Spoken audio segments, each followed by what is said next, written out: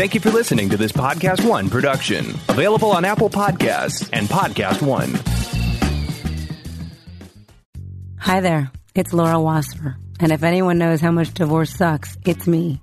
I've been practicing family law for over 20 years, and I've worked on thousands of divorces. Creating peace in families is how I lost my voice. From the top of the food chain all the way down to my very first case, which was my own divorce when I was 25.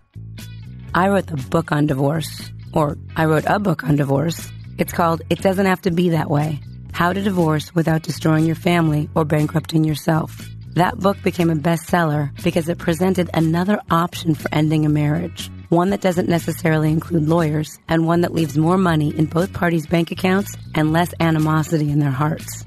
We created It's Over Easy, the one-stop breakup divorce resource online with the same principles in mind. So welcome to the Divorce Sucks podcast, where we talk about breaking up, getting divorced, and moving on.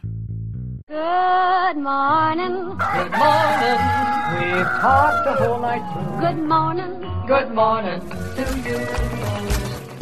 Hi, I'm Laura Wasser. I'm Johnny Rains. Welcome to the Sunny Side Up Report on the Divorce Sucks podcast here on Podcast One. Good morning, everybody. Why don't you tell them what the Sunny Side Up Report is, Johnny? Well, the Sunny Side Up Report is the It's Over Easy report about everything that's happening in the world of divorce, ripped from the headlines, pulled from the bookstores, pulled from our own blog. The bookstores. Because our first thing on the Sunny Side Up Report today we have is, a book report. It's a book. I am actually thinking of starting a Divorce Sucks, It's Over Easy book club. Oh, fabulous. Yeah, I'll wait till my book comes out. But this one is a fantastic book by our friend Julie Verner, PhD. It's a kid's book. It's called The Incredible Shrinking Girl, and it's out now. And it's a great, great story about kids and how they deal with and kind of internalize their parents' divorces. Yes, and the main character in the book is, from the title, you might have guessed, an incredible shrinking girl. This little young lady. Her name is Penny. She feels like she's getting smaller and smaller as her parents' divorce looms larger and larger in her life. And Jillian Verner, is this Julie's daughter? It could be. It looks daughter, or anyway, niece. That's who illustrated it. So it's out by Roundtree Press. Pick up a copy if you have a child or a young friend whose parents are going through the process. Next, from HuffPost, yes, by Brittany Wong. Our marriage survived and thrived once we opened it up. Now that Brittany Wong, we've featured her writing before on the show, and she always writes about very steamy subjects. Yes. Kathy and Thomas Keene discuss adding Nicole to their polyamorous relationship, and they explain the ways becoming a throuple, did you get that, Jeff? A throuple. Not a couple. Improve their marriage. So again, if you're thinking about going down the path to divorce, maybe one more stopgap is opening it up, yes. folks. Kathy Keene says opening up our marriage and seeing Nicole has galvanized our relationship. Monogamy is wonderful when you first meet someone, but we feel that relationships always change over time, and being open allows us to accommodate this. So, Johnny. Yeah. Regarding the open marriage article. The throuple? The throuple. I met this man. Yeah. And he had 2 wives. And I said, wow, that's big of you. And you know what he said? What? Damn right, that's big of me. Next, from Elle.com, this is an Ask E. Jean, and we usually don't have other people's advice columns on the show, but I've been reading Ask E. Jean for years. I've always been an Elle subscriber, and this one, she was just so right on the money that I had to pull it and send it to Johnny. Dear E. Jean, I'm scared to death of divorce, or rather life after divorce. My husband is an active duty Army recruiter stationed in Florida. He wants me to continue living in Michigan, where I have a great job and my parents help take care of our 3-year-old son. This past spring, he visited Michigan for a week. I was extremely excited, but he stayed with his mother. My son and I hardly saw him. There was no sex, and actually there never is. I'm writing because I'm supposed to visit him when I travel to Miami for my company's national sales meeting. I'll be 20 minutes away from where he lives. He just called and says he has several meetings during the time I'm there, and we won't be able to get together. I started counseling to find out why I have a Disney movie view of marriage. I'm so sexually frustrated it's not even funny. I don't want to cheat, and good Lord, I'm terrified of divorce and having to find a new man who's good enough for me and my son. So again, I had to read that whole thing because what I love is what E. Jean writes back to her. She calls herself Michigan, my magnolia. You are already divorced. Let me put it in Disney terms.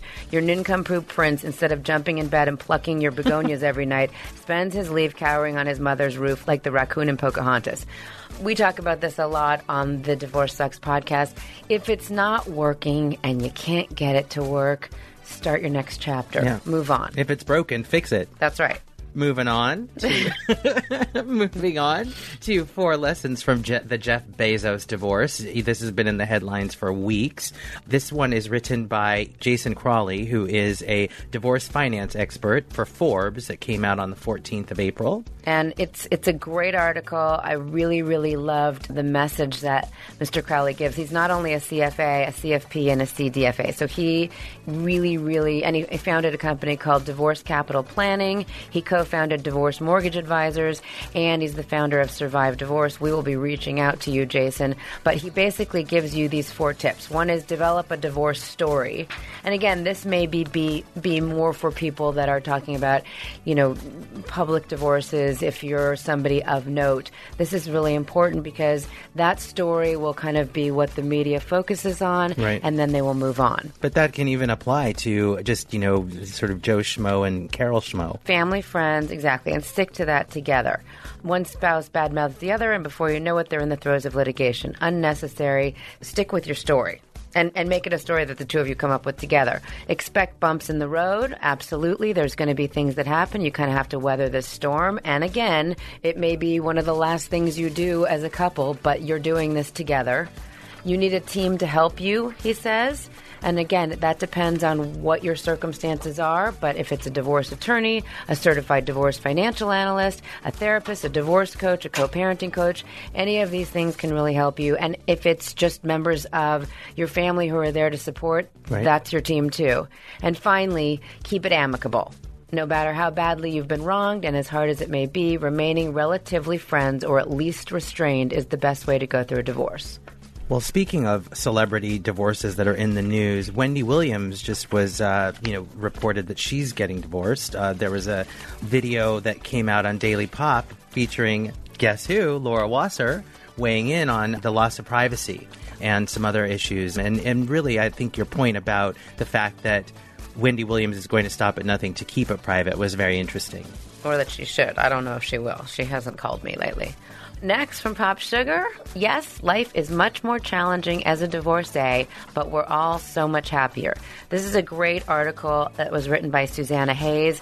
It's a woman, it's an expose about how she is divorced, but she doesn't regret her marriage, how she really, really works to be the best parent that she can during the time that her kids are with her. Yes. And then during the time that her kids aren't with her, she seems to spend a lot of time organizing and cleaning her doing house. Laundry. As opposed to maybe not getting the mani-pedi or massage she wanted to get. But it really does seem like everybody in her family is happier. And I love just kind of the spirit of this article from Pop Sugar. She says life as a divorcee has its own unique set of challenges, but what's so amazing is that the kids are happy, mom is happy, dad is happy. This wasn't the case when we were married, so I think we found the best situation for all of our well-beings. And finally, from Fatherly, our friends at Fatherly, Aaron Stern, joint custody isn't the norm, but it's more likely than it used to be. And what this talks about is how there is, I say so often, the law is the last thing to change. Right. There has definitely been a shift with regard to custody for dads, and we are liking seeing that. Yes, absolutely. In fact, in this article, data supports the idea that joint custody is evolving, as you said, and divorced dads are gaining more time with their children. And he explains it the way I've had to do so many times. There's 2 kinds of child custody. There's legal custody, which right, is the control over decisions regarding a child's well-being, education, religion, health care. And then there's physical, which is, they also in some jurisdictions call it residential custody. So that's where the kids are, where they sleep at night, who has them the majority of the time. And the person who was interviewed for this article, which is Kevin Kelly, an associate law professor at Seton Hall, says that courts today start with a presumption of joint legal, so that both parents, even if they don't have as much hands-on time, will make those big decisions, and that if there's some reason that it shouldn't be that way, courts will see that. He says that in 1980, 80% of the time, dads ended up having little or no custody, where moms were granted sole custody of children. And by 2008, that rate had dropped down to 42%. And whether you're a mom or a dad, regardless of how bad a spouse your ex has been, the fact is that he or she still has the ability to either be or become a really great parent. And so before you start battling for sole custody, before you start trying to be a gatekeeper, do keep in mind that your kids really have a right to be exposed to both of their parents and make their own decisions about who they like, who they don't like, who they want to be like, etc. That's probably, in most instances, in a child's best interest, to really have that exposure to both of his or her parents. So speaking of what's in a child's best interest, we had a comment on our It's Over Easy Insights blog, the article you wrote, Co-Parenting with an Asshole. This was just yesterday. Someone wrote in with this question about physical custody and legal custody. Apparently, the mother was not in favor of the kid going to religious services, and the father was in favor of the kid going to religious services. And so can you just back up a little bit and explain how that impacts the religion of the child? Right. So that will be a legal custody decision. And it's very interesting. There's so many couples that when they have kids, they're both on the same page about religion, or they may not discuss it at all, but there's no conflict. And then they split up, and inherently you go, I want my kid to be like me. So I want my kid to be Jewish and relate Jewish and whatever you are, and I really don't want him or her to be like that person. Right. Your kid, if there's two religions in a family, or if one person's more spiritual than the other, has a right to be exposed to both. You could go to court and have a judge tell you, oh no, this child's going to be raised this way or that way. But what I generally recommend is that on your custodial time, if you're taking the child to services, great. You certainly can't force someone else to. I think you really have to dig deep and figure out why it is you want that. This has to be something, I would hope, that either you've gone into the relationship with an understanding about. In the beginning. Right? Yeah. If you had a Catholic wedding ceremony, then probably your spouse knows that you're Catholic and that you may want to raise your kids Catholic. So these are the kind of things, and we say this so often, Johnny, that we really do need to have communication about. Absolutely. But ultimately, if you can't agree, a judge will make a decision. Yes, we are going to have that christening. Yes, we are going to let you do that bar or bat mitzvah. And remember, this is spiritual. If you want your kids to buy into any kind of spirituality, you both have to kind of be on the same page about it, even if one parent isn't of that faith, taking them to the services, to the religious place. But that is a legal custody decision, and we do see that quite often, unfortunately, ending up in front of a judge. Who is really not the right person to be making that decision in terms of what your kid's religious upbringing will be. Well, thanks for the answer. Of course. God bless. Yes. That's the end of the Sunny Side Up report today. Next up is Tracy Tudor from Bravo's $1 Million Listing Los Angeles. If a relationship can work, you should work for it. But not every couple is able to adjust to that or to weather the storm. Love may not always conquer all. So if you are contemplating divorce, the first thing you need to find out is how your state deals with family law issues. Then, if you have kids, you should also find out the basics of child custody arrangements and child support.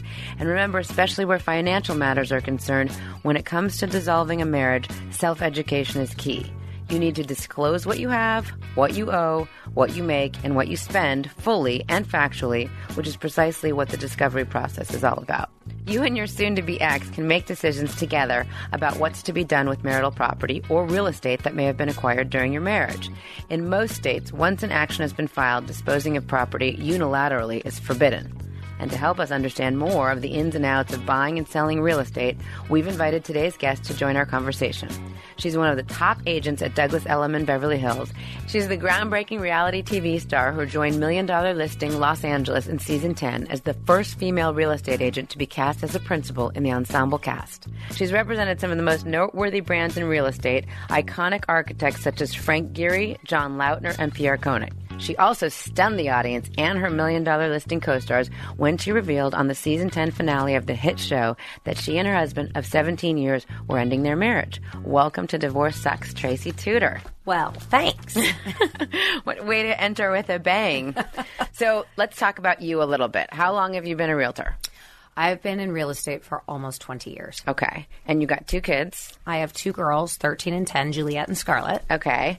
And tell us a little bit about what you talked about, not only at the end of season 10, but the beginning of season 11 regarding your divorce. Well, I was actually going through my divorce sort of privately during season 10. No one knew it, obviously, outside of my husband and I, and we didn't sit down to tell the kids until the end of the year.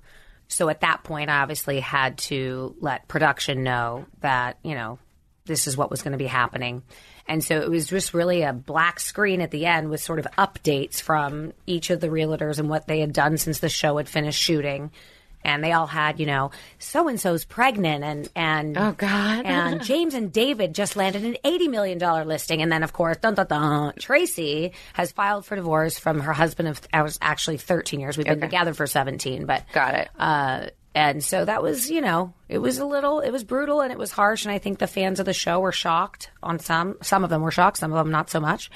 And so that was difficult. But starting to shoot season 11, I no longer was putting my children on the show. It was something that my ex-husband and I agreed to do in our settlement. Agreed not to do. Agreed not to do. Okay. In our settlement. And, I obviously didn't have a husband anymore. So I was really shooting the show with zero personal life. And it was difficult. It was an adjustment for me because I'm human and I have a personal life, but, it's a show about real estate. So right. It's only, you only see 10, 15% of the time our actual personal lives incorporated in. It's always interesting when dealing with public figures, which you are to a certain extent now because you've put your life on the show, how you all navigate the legal process, the emotional process, telling your public and also telling your kids. It's a very, very thin line, and I'm sure you guys dealt with this at the end of 2018 when you're like, okay, we've done this. Now it's a matter of telling the people in TV land and when do we want to tell our kids? We want to tell our kids first so that they don't hear about from a kid whose parents were watching the show. But at the same time, we also don't want our kids talking about it and then we haven't told our viewers yet. Right. And for me, unfortunately, we filed over the holidays, which is a good time to be doing it because everybody's mostly on vacation and stuff sort of passes quickly through the media. And, I found, when it was filed, it immediately went to all the outlets, media outlets, and was posted sort of everywhere. So we hadn't told our kids yet. Oh. And it pushed us to have to obviously sit down with them immediately, which we knew was impending. Right. But we wanted to take our time and we were giving it a beat. Right. So it did force us into, quickly having to sit them down, but we navigated it pretty well considering, we were struggling with the decision ourselves and trying to figure out how to process it and obviously talk to our kids about it in a way that they felt still safe and protected. And just so that you guys out there know, in California at least, when you file for divorce, it's immediately public. So that's why you see people like, breaking news, so-and-so filed. They get it immediately. It becomes a public document. So nobody in the courthouse is necessarily doing anything wrong by giving or selling that information. It's somewhat unsavory, but it does happen. And so it is very important before you file, if you are someone that the public will be interested in, that you tell whoever in your life is important, because it will, particularly that the person, by the way, I have had situations where my client finds out that he or she is getting divorced by reading about it on TMZ or The Blast, because that's who picks up the paperwork. So that's an important thing. Tell us a little bit, and this also has come up in some of my high-profile client situations, about the decision not to have the girls on the show. That was something that, I didn't necessarily agree with, but it wasn't a make or break for me. Right. Having my kids on the show wasn't that important to me. It was fun. Why did he feel strongly about no? I think that he wanted to use it to his advantage to negotiate a situation. Got it. So you guys know, again, this is a thing that comes up a lot. And as Johnny and I spoke about earlier on the Sunny Side Up report, this would be a legal custody issue. Having children I deal with it a lot with clients having children on Instagram, having children on reality television, letting children work for pay as actors or actresses on shows, whether they be reality or not. These are all legal custody issues. Okay, so, and how do the kids feel about that?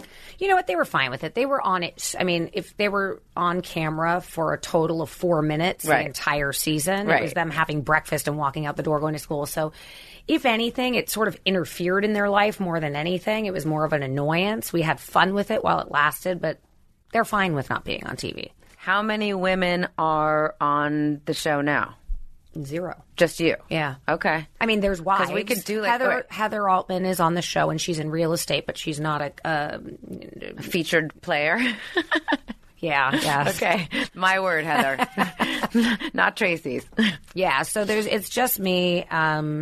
And so, So we could do like a whole spin-off on your dating life. Oh, man. I think would be really interesting. Listen, dating so then in at LA. the end of next season on the Black thing, we could there will be a new Tracy had slept 6 with. boyfriends. That's what I said. Like, we got into it a little bit in this season 11. I am dating. And we were like, God forbid at the end of season 11, there's another black screen with Tracy's broken up with, her boyfriend of, 6 months. But fortunately, it's, it's pretty casual at the moment. How is what's your ex's name?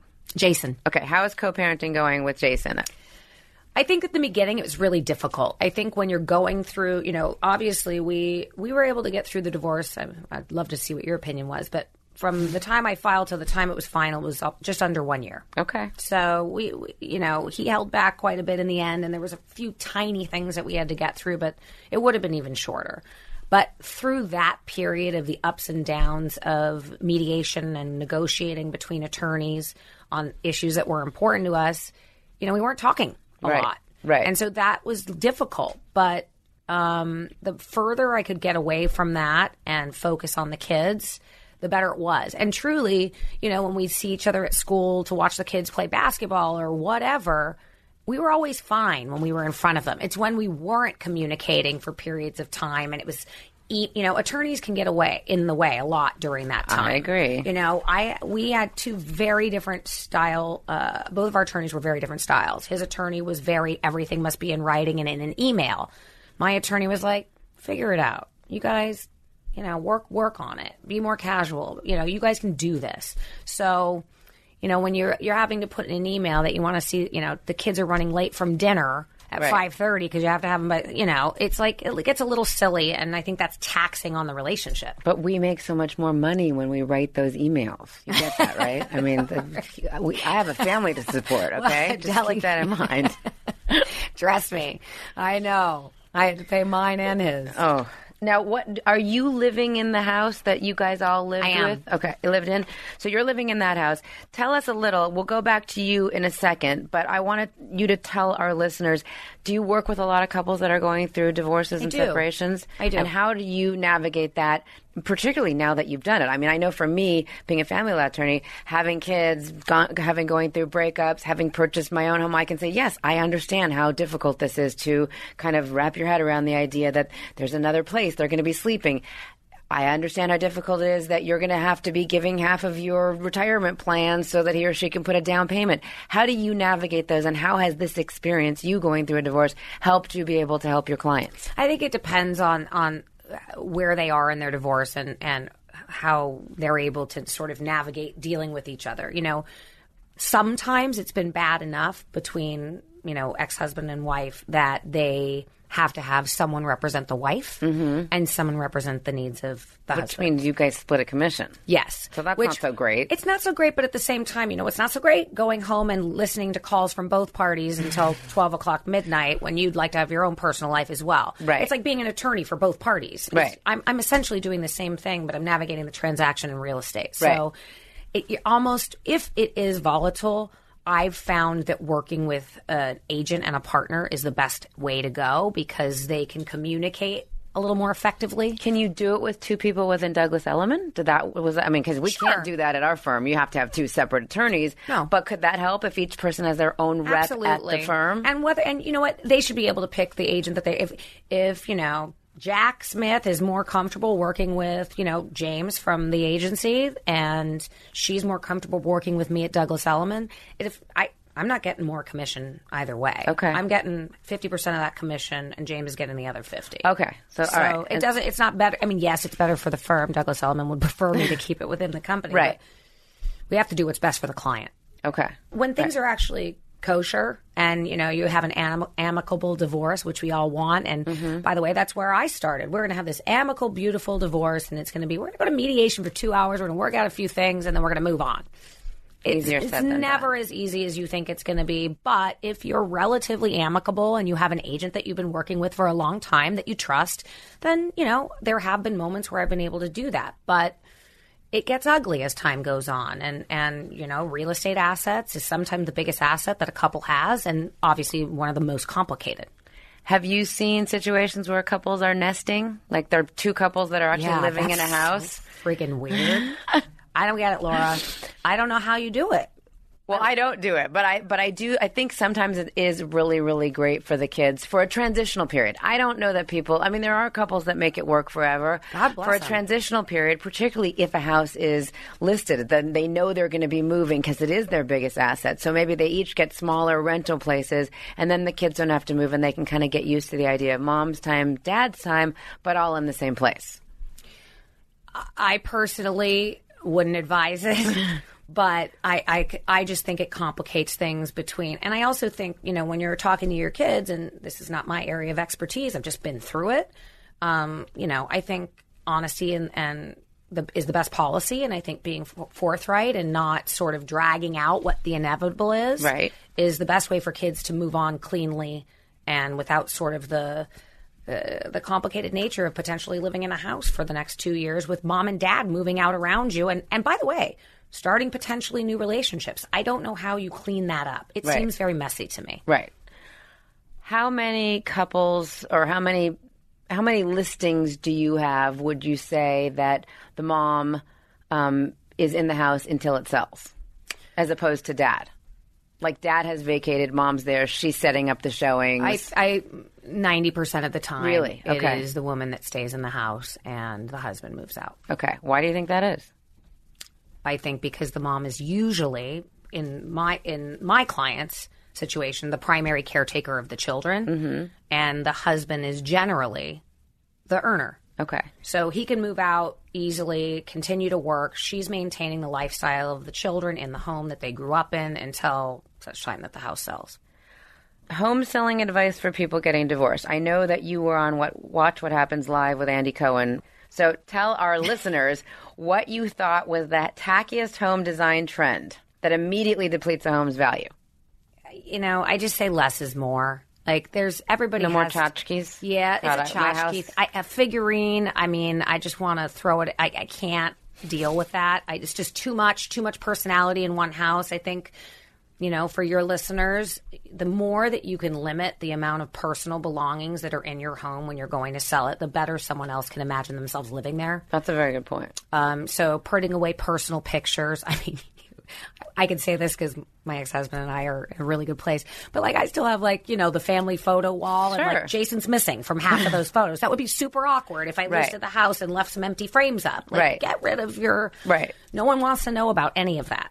Tracy, have you had situations where one spouse or the other is trying to get the house sold, but because of, and just so you know, listeners, once you file for divorce in the state of California, something called standard automatic temporary restraining orders go into place. Those have nothing to do with domestic violence. They have to do with disposing of your property. So you can't say, well, we're getting divorced, I'm going to sell this house. Both of you have to be on the same page about listing and selling a house, even if you're not happy about it.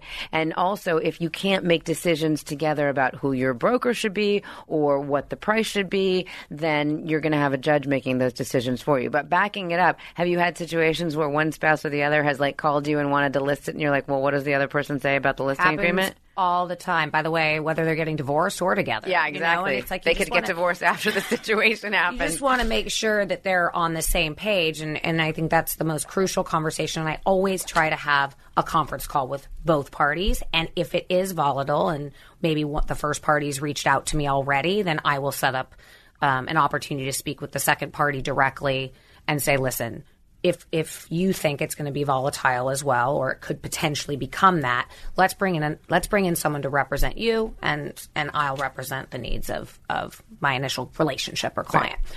So it's happened both ways. I think it's what also is an interesting play, and you actually might be able to answer this. I get this question all the time because I'm going through it, and there's other women going through it. And women DM me, single moms. I'm a single working mom, and they ask me advice about getting divorced. I had a prenup in place, which is also public. So there were certain stipulations to that prenup that the single family residence was mine, right? So people always talk about in California, after 10 years, like it all goes. That wasn't the case with me. That's not the case with anybody. I don't know what that rumor is, but like someone Let's needs disabuse all of you of that notion. There's something that's called a sunset clause, which some couples will put into a prenuptial agreement, which says after 10 years, this prenup kind of disappears. First of all, our firm doesn't find those to be enforceable. We think that could render the agreement unenforceable because it's promotive of divorce. Because after 10 years, the person that's been waiting around is like, bye, girl. I mean, so we don't usually include those. Obviously, people can have them in. There's certainly nothing automatic about 10 years. Another 10-year myth is the one that kind of surrounded the Tom Cruise divorces, which is, oh, God, it was 10 years. 10 years is generally defined in California as a long marriage. Now, that is not a bright line determination. That will only have to do with support. If you've been married for more than 10 years or if it's a long-term marriage, and that could certainly happen at 9.5, or a judge could find that 11 years wasn't really a long-term marriage, that will determine how long the court will have jurisdiction over spousal support. But again, this 10-year thing in terms of a prenup blowing up, whoever's DMing you, that's just not the case. If you have that in your prenup, you may try to depend on that, but I would imagine that somebody might say, "Oh no, that's not a good clause. We don't put them in." Yeah, I know that was a little off topic, but no, I think that's important. It comes up all the time between my girlfriends now and some incredibly educated in the been going through the divorce, but everybody's talks about that constantly. If you have a prenup and it has a 10-year or 15-year or whatever, what I call like a sunset provision, then that's something that you can be talking about if you're going to divorce with your spouse. If you don't, guess what? And you're not divorced and you're happily married, maybe you go to your spouse and say, "Honey, it's been 10 years. Can we have some kind of an amendment to our prenuptial agreement that says these clauses don't affect me anymore? Because I'd like to live for the next 50 years knowing that we're going to be married."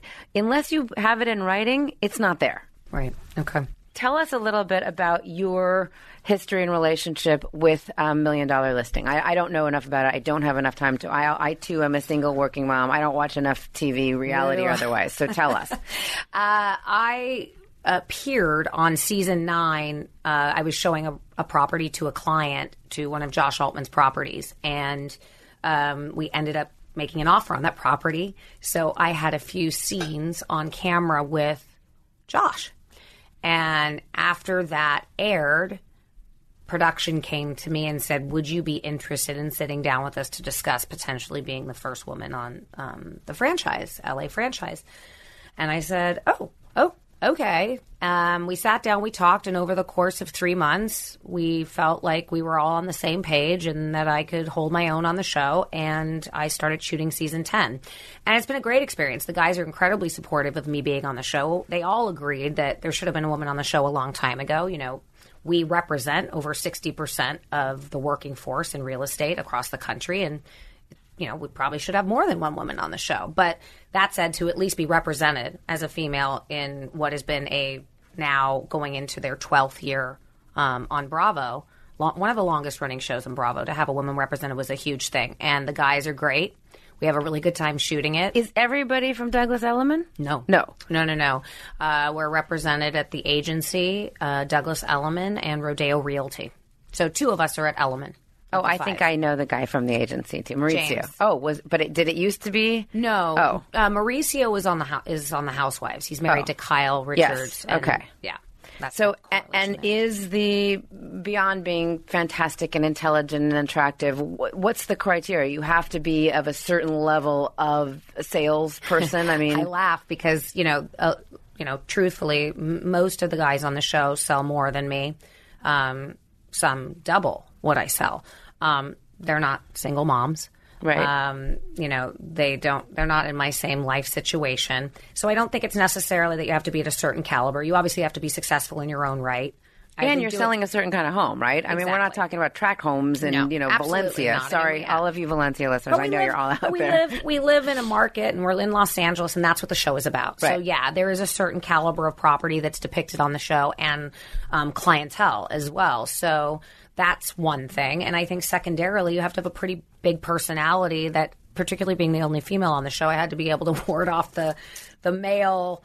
they're big personalities, right. And they have been doing it a lot longer than I had. So they needed to make sure that if a woman was going to come in and be a part of the franchise, that she was going to be able to hold her own.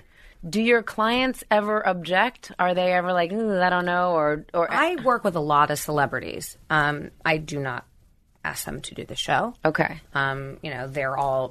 I had Rose McGowan do the show last season, which was a very emotional episode because she was selling her house to basically raise funds to fight Harvey Weinstein. Right. So that was episode 1. Right. And there was a lot of tears, and I had to sell her furniture in an estate sale. I mean, it was a really intense... Wow. Yeah. Scenario, but for the most, and that was something that she wanted to be out about, so that's why she opted to do the show. She's been a client of mine for a long time, but more often than not, most of the celebrities I don't ask to do the show, and some of my higher profile clients aren't interested, and some of them are, and some of them have a really good time with it. Some of them love the show and are fans and are like, I want to do it. So you negotiate the deal. I'm sorry, I'm fascinated. Yeah. You negotiate the deal on the show, so it's kind of, So, for the most part, everything that we do on the show is live when it's happening, when we can. There's times where I don't walk in the door for every single listing appointment with a camera. Right. Sometimes I have the listing appointment and then I say, are you guys comfortable doing the show? And if they say yes, then I say, can we reshoot this? Right. And, exactly how it is. But for the most part, once that commitment is made, anytime there is any opportunity for a showing or an open house, or once the offer comes in from the agent, we're shooting it. Okay. So it's not just getting the sellers involved. It's getting the buyer to agree. Right. It's getting the agent to agree. And so it's a very complicated... That must be such a hassle. It is not fun. Right. That part. But, we do what we can. We shoot. Most of these reality shows shoot within 3-4 months. Right. We shoot year round because half of the properties and clients that we shoot, maybe the property doesn't sell, so it doesn't air. So we're constantly having to continue to roll it down, roll the ball down the field and try and find someone else to participate, or, and if not everybody's on board, then sometimes, unfortunately, that property, even though it might be interesting, doesn't get featured. Have you had couples where one couple wanted to be on the show and one partner wanted to be on the show and the other didn't because they were going through a divorce, or and that kind of killed it? I wouldn't even ask. No. Like anyone going through a divorce, that wouldn't be a conversation I would even have. See, listeners, that's why you all say to me, like, oh, do you want to do a reality show? No, because nobody wants to be on a reality show when they're getting divorced. Oh my God. Hey, I don't even know how that would be very difficult to manage. I agree.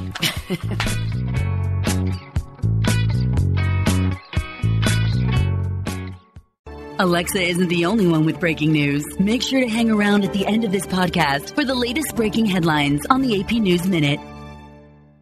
Mother's Day is just around the corner. Jen and I always talk about throwing a pair of hoops. By the way, mine are from Claire's from forever ago still. They're like rotting, but they work. They're really cute. Now's the perfect time to check out Mama Said with Jamie Lynn Sigler and Jenna Paris on Podcast One, brought to you by the Lady Gang Network. If he does something negative, like shove his brother or call the nanny stupid, which he did yesterday, we take him away. Download new episodes of Mama Said every week on Apple Podcasts and Podcast One.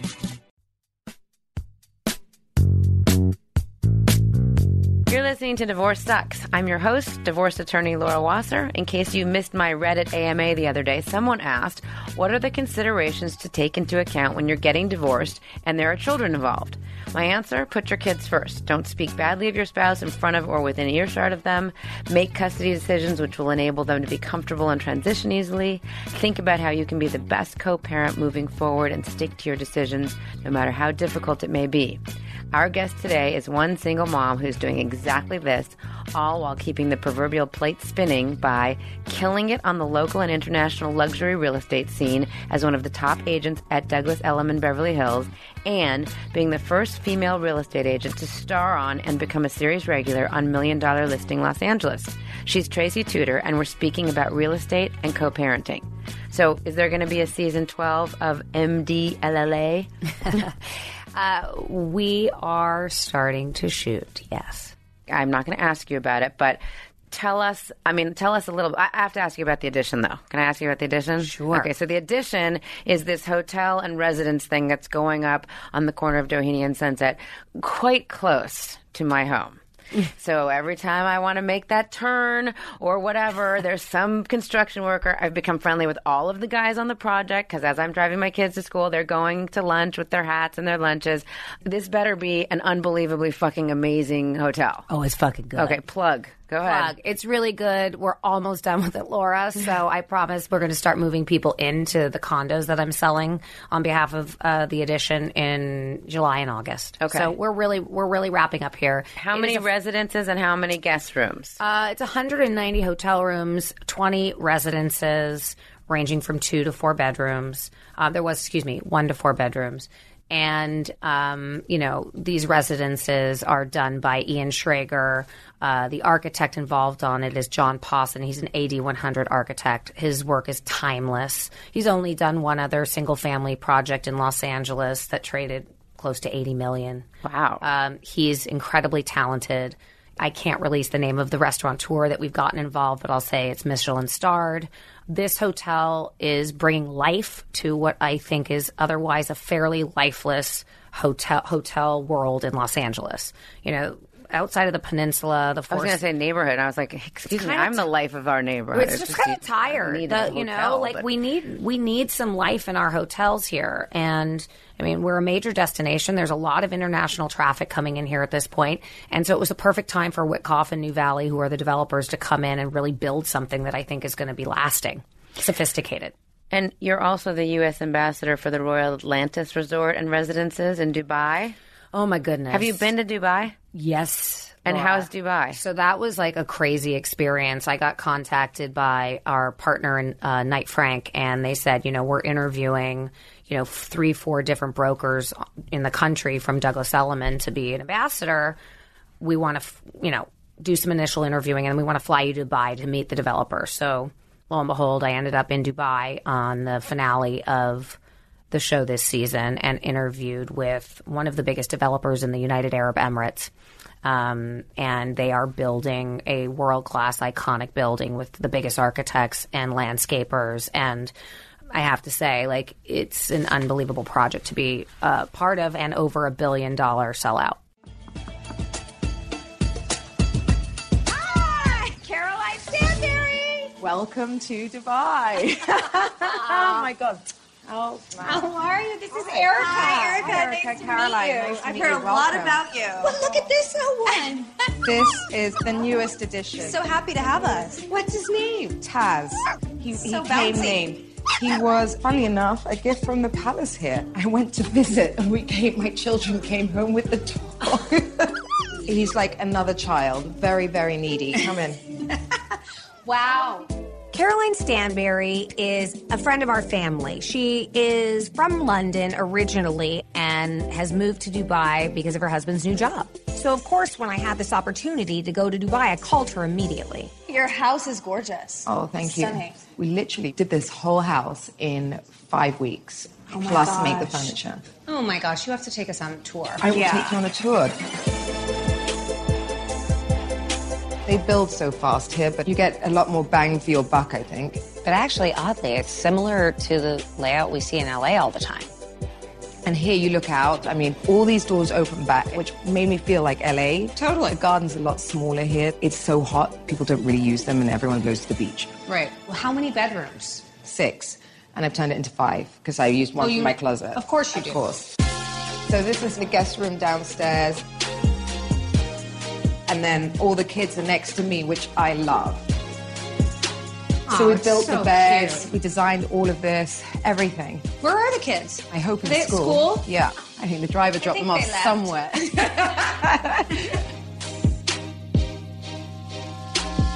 Here. Oh, our happy place. Can we talk about this for a minute? I know, right? It's got Tracy written all over it. It really does. I mean, sequin. I mean, you know I love it. I'm just, beautiful. Like, got, I think, about 10 minutes till the cars arrive. Okay, cool. So how has it been? Like, I mean, what a culture shock going from London to Dubai. I really assumed it would be a huge culture shock, and it just hasn't. I mean, look at me. I'm dressed as I normally would be. Okay, I'm a little bit, like, more aware, as in, you know, I've got trousers on, and maybe I'd be wearing jeans shorts, you know, but other than that, nothing. Nothing's changed for me. In my house, if I want to walk around all day in a bikini, I will. But, yeah. So you've been to Dubai before? Never been to Dubai, ever. Actually, never been to the United Arab Emirates at all. Until I had this opportunity to go and interview to represent this project, the Royal Atlantis Residences. So I got there, and I immediately thought of my friend Caroline, who had just moved there and is, you know, an expat, essentially, and living in Dubai, but was in the UK. And so I sat down with her, and I had her walk me through what it is like to, be living in Dubai, because obviously we all have preconceived notions about what it might be to live, you know, in that part of the world, particularly for a woman. Mm-hmm. A blonde woman. No kidding. Caroline's blonde. Very blonde. Very blonde. And, you know, I really learned quite a bit. I think there's a lot of misconceptions.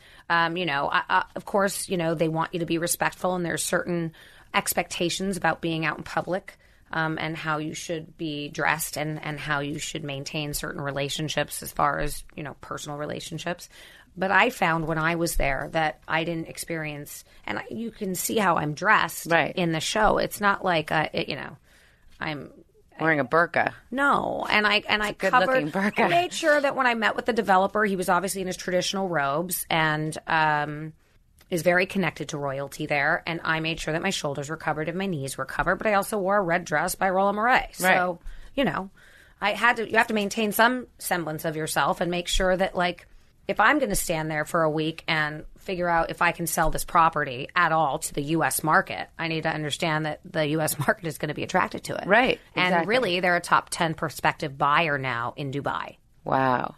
So now, as a working mom, how much more travel will be necessary for this project? Not really. I'm going to be traveling a little bit into major markets in the U.S. Right. But I won't be traveling to Dubai as much. Okay. So as a single mom, yes, that was something that came up when I was considered for the position, because I can't. My business is in the U.S. My business is in Los Angeles. Right. So I will go to New York this summer, and we'll host an event there. We'll host events in L.A., Chicago.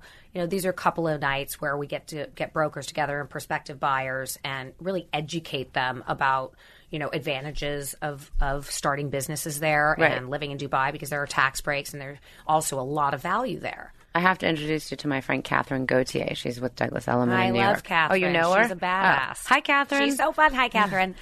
It's her birthday today. Is it? Mm-hmm. Today is her birthday. Cool. Catherine, you probably will never listen to this podcast, but you really should. Okay, how is Jason when you have to travel?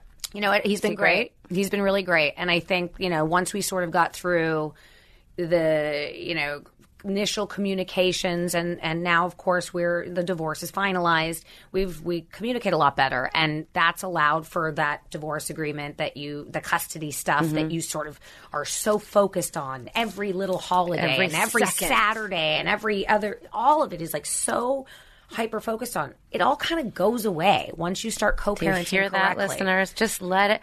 And it's so true. It's by the way, you're like fighting for Wednesday nights, and by year 2, you're like, can you please take them Wednesday night, please? Yes. And that's what's been great for me is, and I totally also get, because I just came out of it, understanding that, you know, there isn't a lot of trust there. When you're going through the divorce, you don't trust that they're going to be on the other side of it in 6 months and you're going to be able to work it out together. But it has worked for Jason and I. And so, you know, I mean, he's supposed to have him for Easter Sunday, and he's like, I don't know what to do on Easter Sunday. Do you want to, like, you know, and it's great because we can work together on it. Good.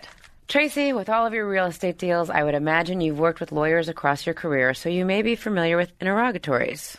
We've adapted this tool I use in my legal practice to work for us here on Divorce Sucks. Are you ready for the Divorce Sucks interrogatories? Oh, my goodness. Okay. Do you swear to tell the whole truth and nothing but the truth? I'm not so sure. Okay. Good answer. Good deflection. I know your daughters are your number one priority, but you said on a recent episode of your show, $1 Million Listing LA, that you might be ready to get back into the dating game and see what's out there. So tell us, are you dating anyone special now?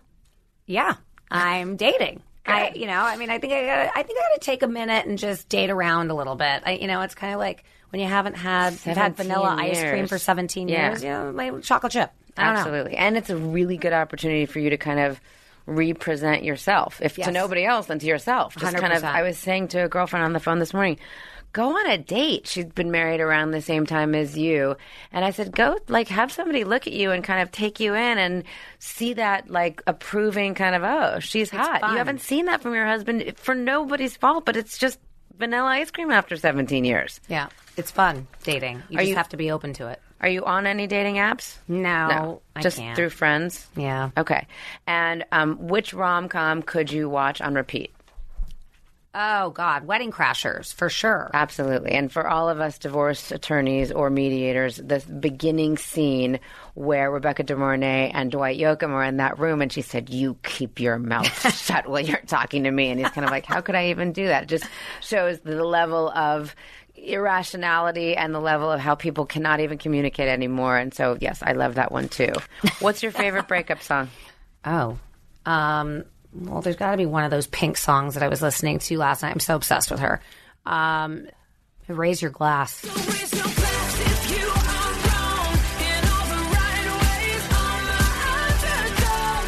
Okay. Yeah. And what would you say to cheer up a friend who is going through a breakup? It gets better. Mm-hmm. Much Time better. Heals. This too shall pass. Yeah. With tax season thankfully behind us, some of you may be dealing with the impact of the new rules regarding spousal support. As of January 1st, 2019, spousal support is no longer deductible. If your agreement was entered into and became a court order before this date, support remains as agreed, so don't freak out. This affects our negotiations, as if spouses were in different tax brackets, it could be a huge savings to the payor spouse. Now, spousal support is treated the same as child support, non-taxable or net. This is the Divorce Sucks podcast, and I'm your host, Laura Wasser. It's my job to know these things, and if you have more questions about family law, check out our online library at It's Over Easy on the Insights blog. Our guest today is the luxury real estate agent at Douglas Elliman in Beverly Hills, Tracy Tutor. She's the groundbreaking reality TV star who joined $1 Million Listing Los Angeles in Season 10 as the first female real estate agent to be cast as a principal in the ensemble cast. She's also recently divorced mother of two who, like many of us, is dedicated to balancing work and life as best we can. Tracy, thank you so much for joining us today on Divorce Sucks. Please tell people where they can find you online. You can find me on tracytutor.com. I'm also on any real estate app that you can drum up or figure out. I'm sure there's 50 at this point. And, I'm in Douglas Elliman, Beverly Hills, so all you have to do is Google me at this point. And your Insta? My Insta is at Tracy Tutor. Okay. Thank you guys for listening to Divorce Sucks. Tracy, thank you so much for being here. Thank you, Laura. We will be back next week with more divorce stories, and I'm looking forward to speaking with you then.